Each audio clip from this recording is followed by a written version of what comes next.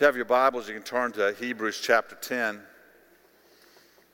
I didn't mean to tell everybody to stop talking. That's when those who are sorry sit down to be able to do this. I love this passage of Scripture because it's so full of just such practical instruction to us. And while you're looking at it, I hope you've been reading along in the Bible. I hope you've been reading the Bible every day. If you have your own program, you're doing that, great. If you don't, jump in with our Bible reading program. You get one of the flyers back in the back and just start where we're at right now. If you've missed a day or two, don't get discouraged. Just go back and start reading. You say, well, I'm getting to some things that I don't understand here or there. Read through them. Revelation will come as God wants revelation to come. He'll bring things to you. The more you read it, the more God will show to you. And He'll bring you to other things that are really good for you. I'm talking to a lot of people right now that are just telling me, this is the first time I've ever done anything like this. And that's great. We just want to get you started and start reading the Bible. It'll be transformational as you do this. God's Word does a work in us. It's living and active. And it cuts down to the very core of our being and does a work inside of us. Builds conviction, builds truth. And so we need to be diligent about understanding that if we're going to be able to stand strong in a shaking society, we have to be people founded in the Word of God. And we have to look at the Word of God not just to get weaponry to argue with, but to bring conviction into our spirit and to be transformed. And so I want to encourage you to keep reading the Word. We've been talking these last couple of weeks about this aspect of being the light of the world. And what we're really talking about is the kind of culture we want to live in our fellowship. What we want people to discover when they come into our doors. How we're going to respond to people and love people and bring the gospel to our community. It's so important. We had a bunch of new people here Sunday, and it's so important that when people walk in the door on a Sunday morning and they're new, that they find a loving body of Christ that's interested in them, that loves them, that cares about them, and that ministers to them. And so we're trying to figure out, how do we do that well? And so that's what we've been talking about. We're going to continue to talk about that for the next couple of Wednesday nights. And then I believe it's on the 12th of October. Jeff and Abby Hunt will be with us. We're going to have them share things that are going on in South Africa and some of the things that we're supporting there. You'll want to be here that night for that. Then on the 19th of October, we're going to start a series called Chasing the Lion. It's out of a book by Mark Batterson. And this is a great series. We're going to spend about 5 weeks doing that. You're going to really be encouraged. Your vision's going to grow in this. Your faith in God is going to grow in this series. It's going to be a great, great time together. And so be praying about that and be thinking about it as we go. This scripture today is just full of instruction for us. It's full of practical instruction towards how the culture of a church is supposed to act. And it says, let us consider how to stir one another up in love and good works. We've talked about this before. Inside the culture of a church, we need to be looking, how do we stir one another? How do we encourage each other? How do we stir one another up to love other people and to do good things? How do we encourage that in our small groups? How do we encourage that just in the life that we live?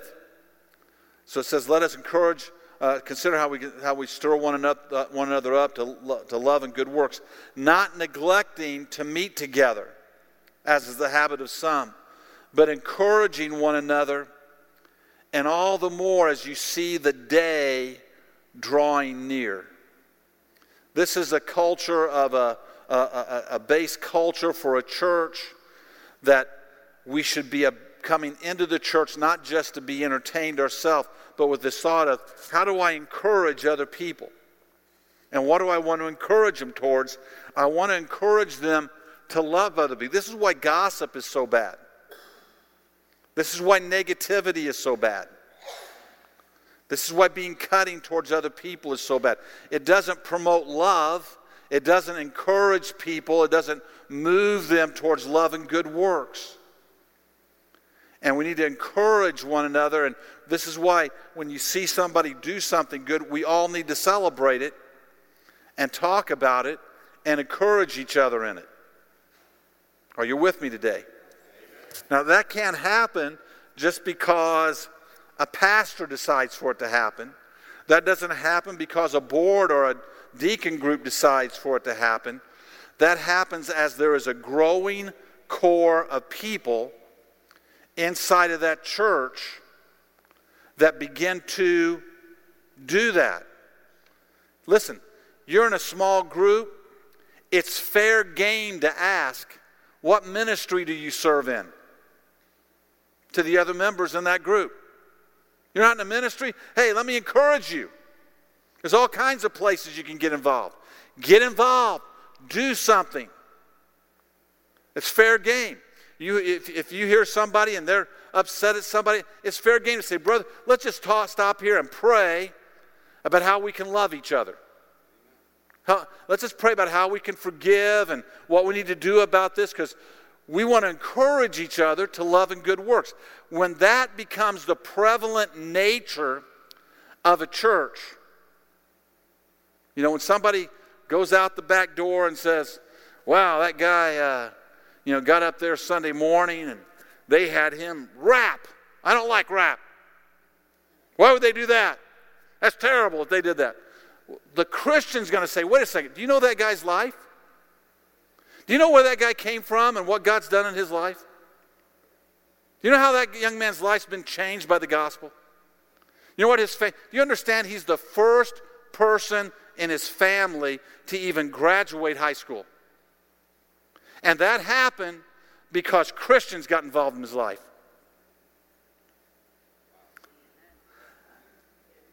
That's something to celebrate, isn't it? This is a young man whose family has been full of all kinds of things, and he said, I want to find another way. And God's moved in his life. Some Christians got involved, some people surrounded him, helped him get into the academy, and this is a life that is changed for eternity. I think whether I like rap or not, I can rejoice with that. Don't you?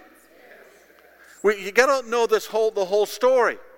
I may not be a great person that loves opera, but if we had somebody in our church that sang opera and their life had been transformed, let them sing.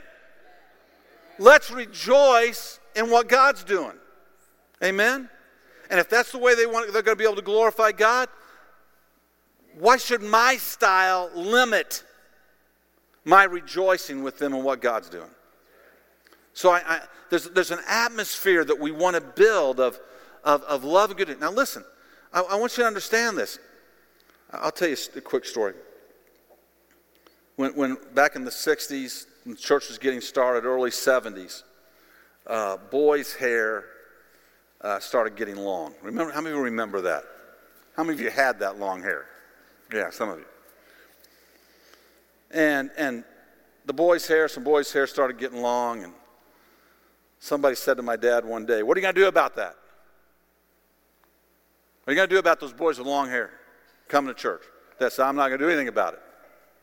They said, why not? That's rebellion. That's rebellion. Dad goes, I'm going to let God worry about their hair. I'm going to worry about their soul. That's what I'm going to worry about. I'm going to let God worry about their hair. I'm going to worry about their soul. Guess what? That plays out in how people dress. Now, if somebody came in radically immodest, we'd talk to them. But, there's different dress styles, different hair colors. I just don't care. I just don't care. The kid has purple hair. I could care less. The only thing I tell kids that do that is, I tell boys all the time, they come in with all their weird hair stuff, and I say, listen, I'm just telling you right now, if there's a girl that's attracted to you like that, you don't want her. You don't want her. There's something wrong. As long as you're saying, I don't want to date anybody, then you're okay. But if you want to you want to get a good righteous girl that really loves God and really serves God. That's not going to light her fire. There's got to be something besides that. So it's not if it's not a sin issue, then we need to embrace one another. Racial things. Oh my goodness, friends. I don't think anybody here disagrees with this. The enemy has tried to separate us over racial issues, over age issues, over all kinds of just natural issues that nobody has any control over.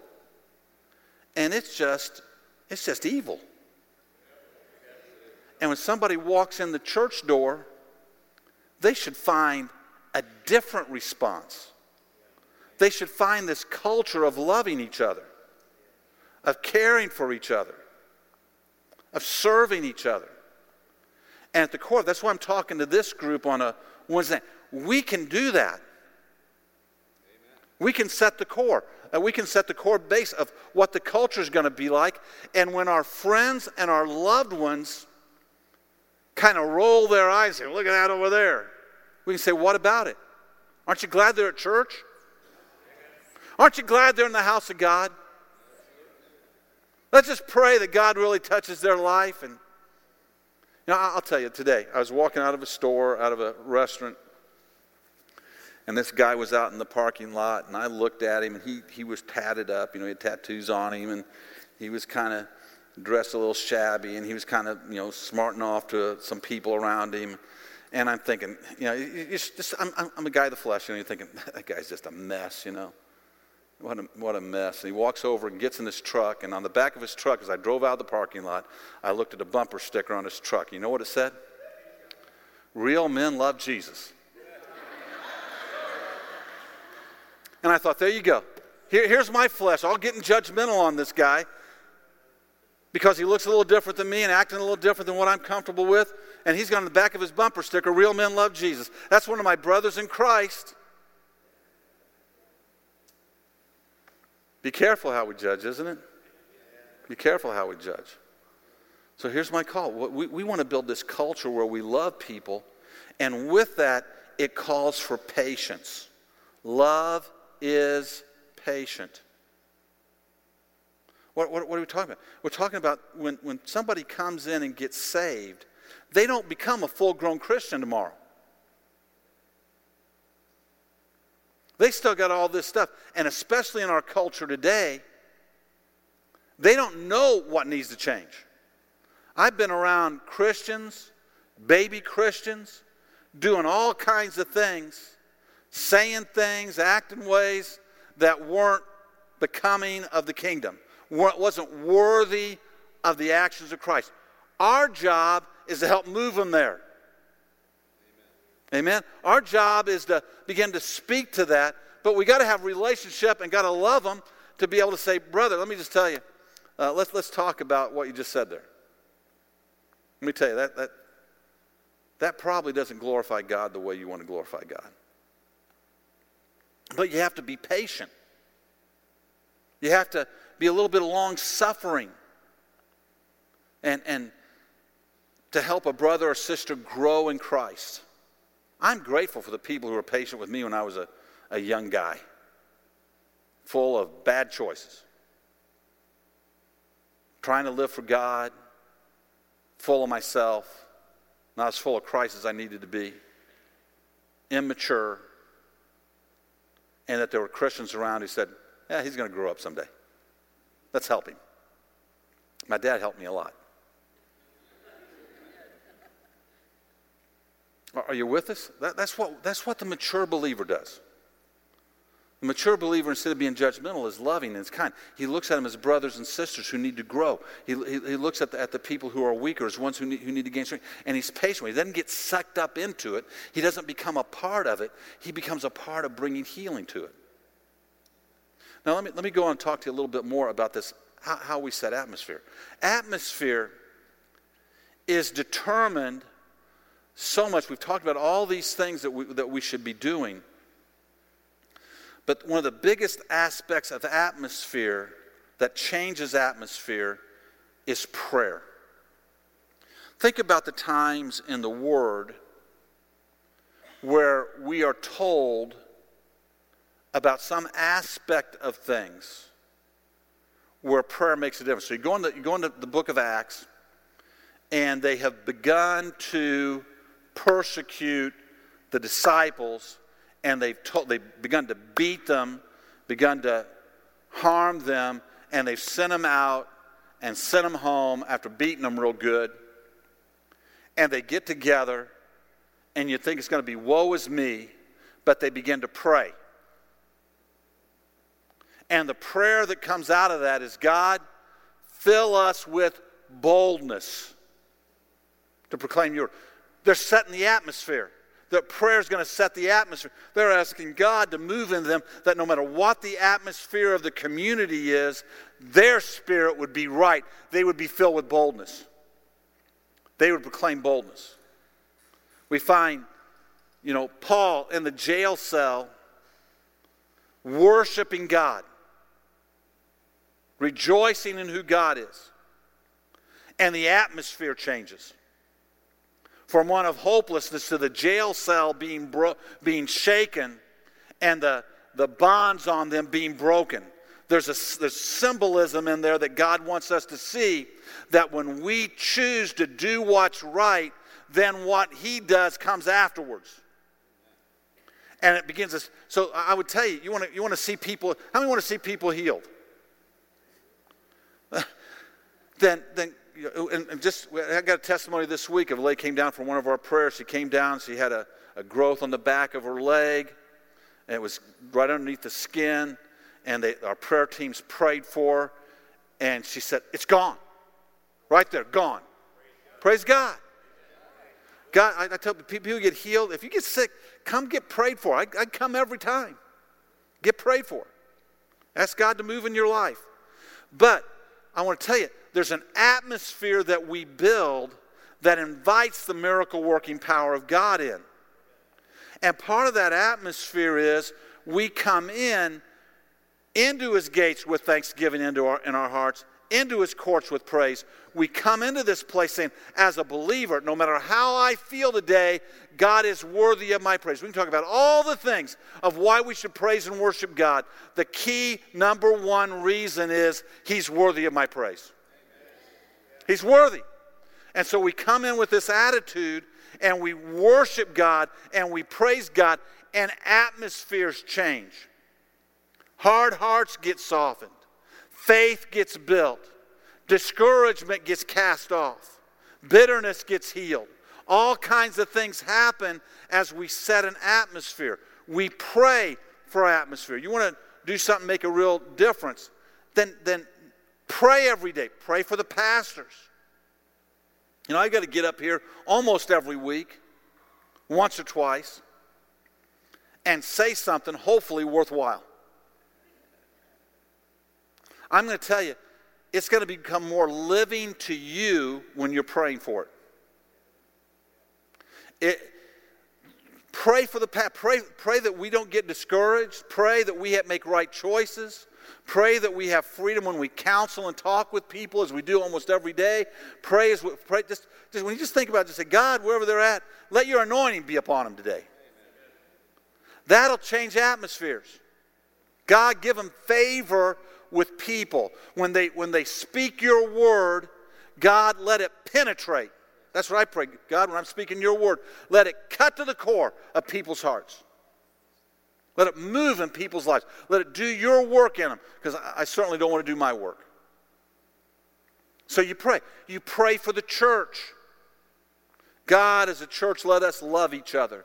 God, as a church, let us be a holy people, a righteous people. Let us be a people, Father, who love our community and serve our community. Give us ways to do that, Lord. If you're a tither, pray for those who aren't tithers. God, help them to understand the blessing that comes when they're obedient to you. Why? It changes an atmosphere. It opens the door for the Spirit of God to come in. You have not because ye ask not. We got to ask for things to happen. God is determined that we have to do that. I'm just going to tell you, this works in your home. It works in your life. If a seed of this world gets in your home, you're not going to argue it out. You're going to pray it out. Are you with me? This is understanding how spiritual things work. That's why there's got to be a core of people in church praying, God, keep us holy. Keep the church centered. Keep us moving the right direction. Keep us, Father, committed wholly to you. Don't let the church drift from one thing to another thing. Let us not be swayed by the doctrines of men or by the whatever hot thing comes along tomorrow, even in the Christian world. Let us be about your purpose all the time. Amen. All the time. God, and then pray, God, heal sick people in our church. Heal them. Let the word begin to go out.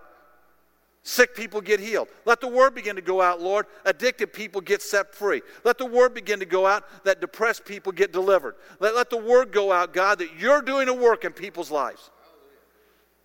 Now, as we pray for that, I want to tell you, an atmosphere of faith grows because that is the first step of faith, is us praying. But sadly, what a lot of Christians do is go, why isn't anybody getting healed? Now, my question always is, how much are you praying for people to get healed? How many hours have you spent asking God, heal people, deliver people, set people free, let the saved get lost, fill us with boldness to be a witness, let us love each other? We set the atmosphere. We get to do that. God's ready. God's always ready. We get to set the atmosphere. So my call to you is, boy, on your prayer, if you don't have a prayer list, make one. It's things you want to pray about every day. I want to pray for my mom. I want to pray for my cousin. I want to pray for the church. I want to pray for pastors. I want to pray for services. And listen, it doesn't have to be a half an hour a day. It can just be, God, today, move in our church. We've got Christians all across this city, Father. Fill them with boldness to be a witness today. Give us opportunities today to be a witness for your glory. But prayer is one of the practical things we do to set an atmosphere of faith. I really believe that the two biggest hindrances, I'd probably say three, but I'll give you the two that I think are the biggest, to revival and the outpouring of God's Spirit in America today is not in any particular order. I'm not sure which one's worse. One is the stinginess of the church. And this isn't everybody, understand this. But every statistic tells us today that across America, Christians give, total giving, about 2%, a little over 2% of their income. The Bible says, God says in Malachi, you're under a curse, the whole nation of you. We want this is just what our speaker said Sunday. You want the blessing of God, become obedient to God. Amen.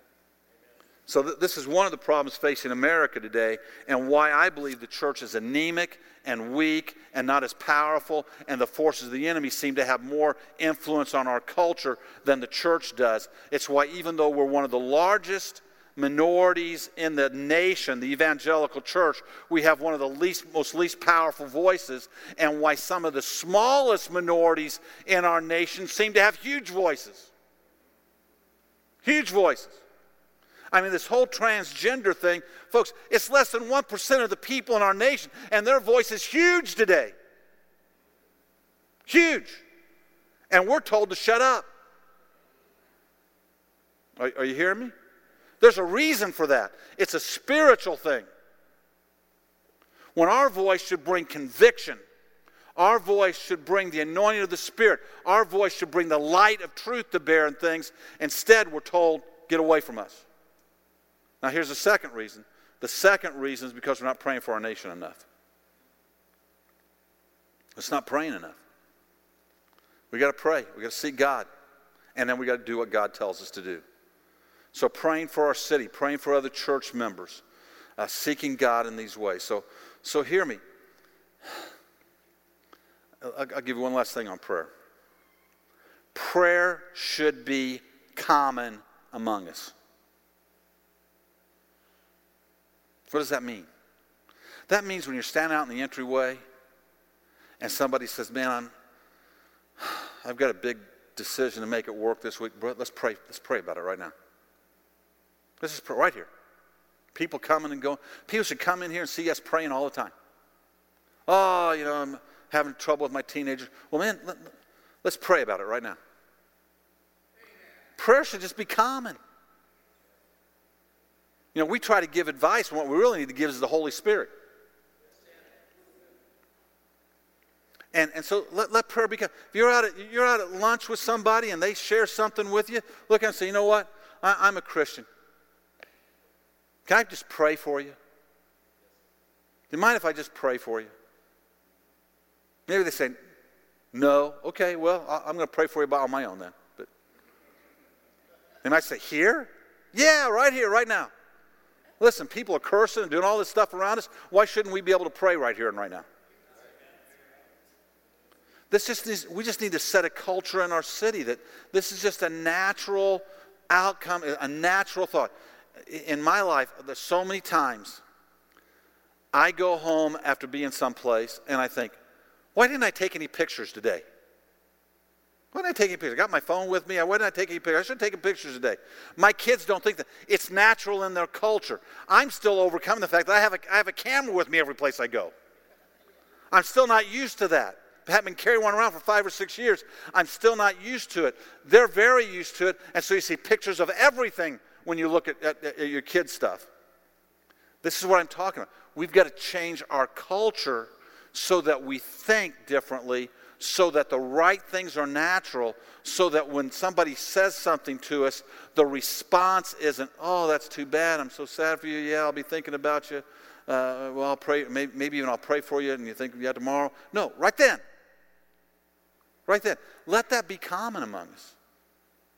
Just let it be common among us.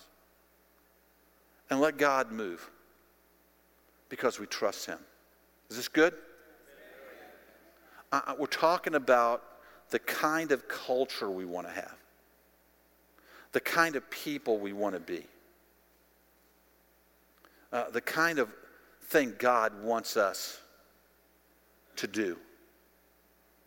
And I'm telling you, He's not looking for an angry church. He's looking for a loving church. We may be disturbed.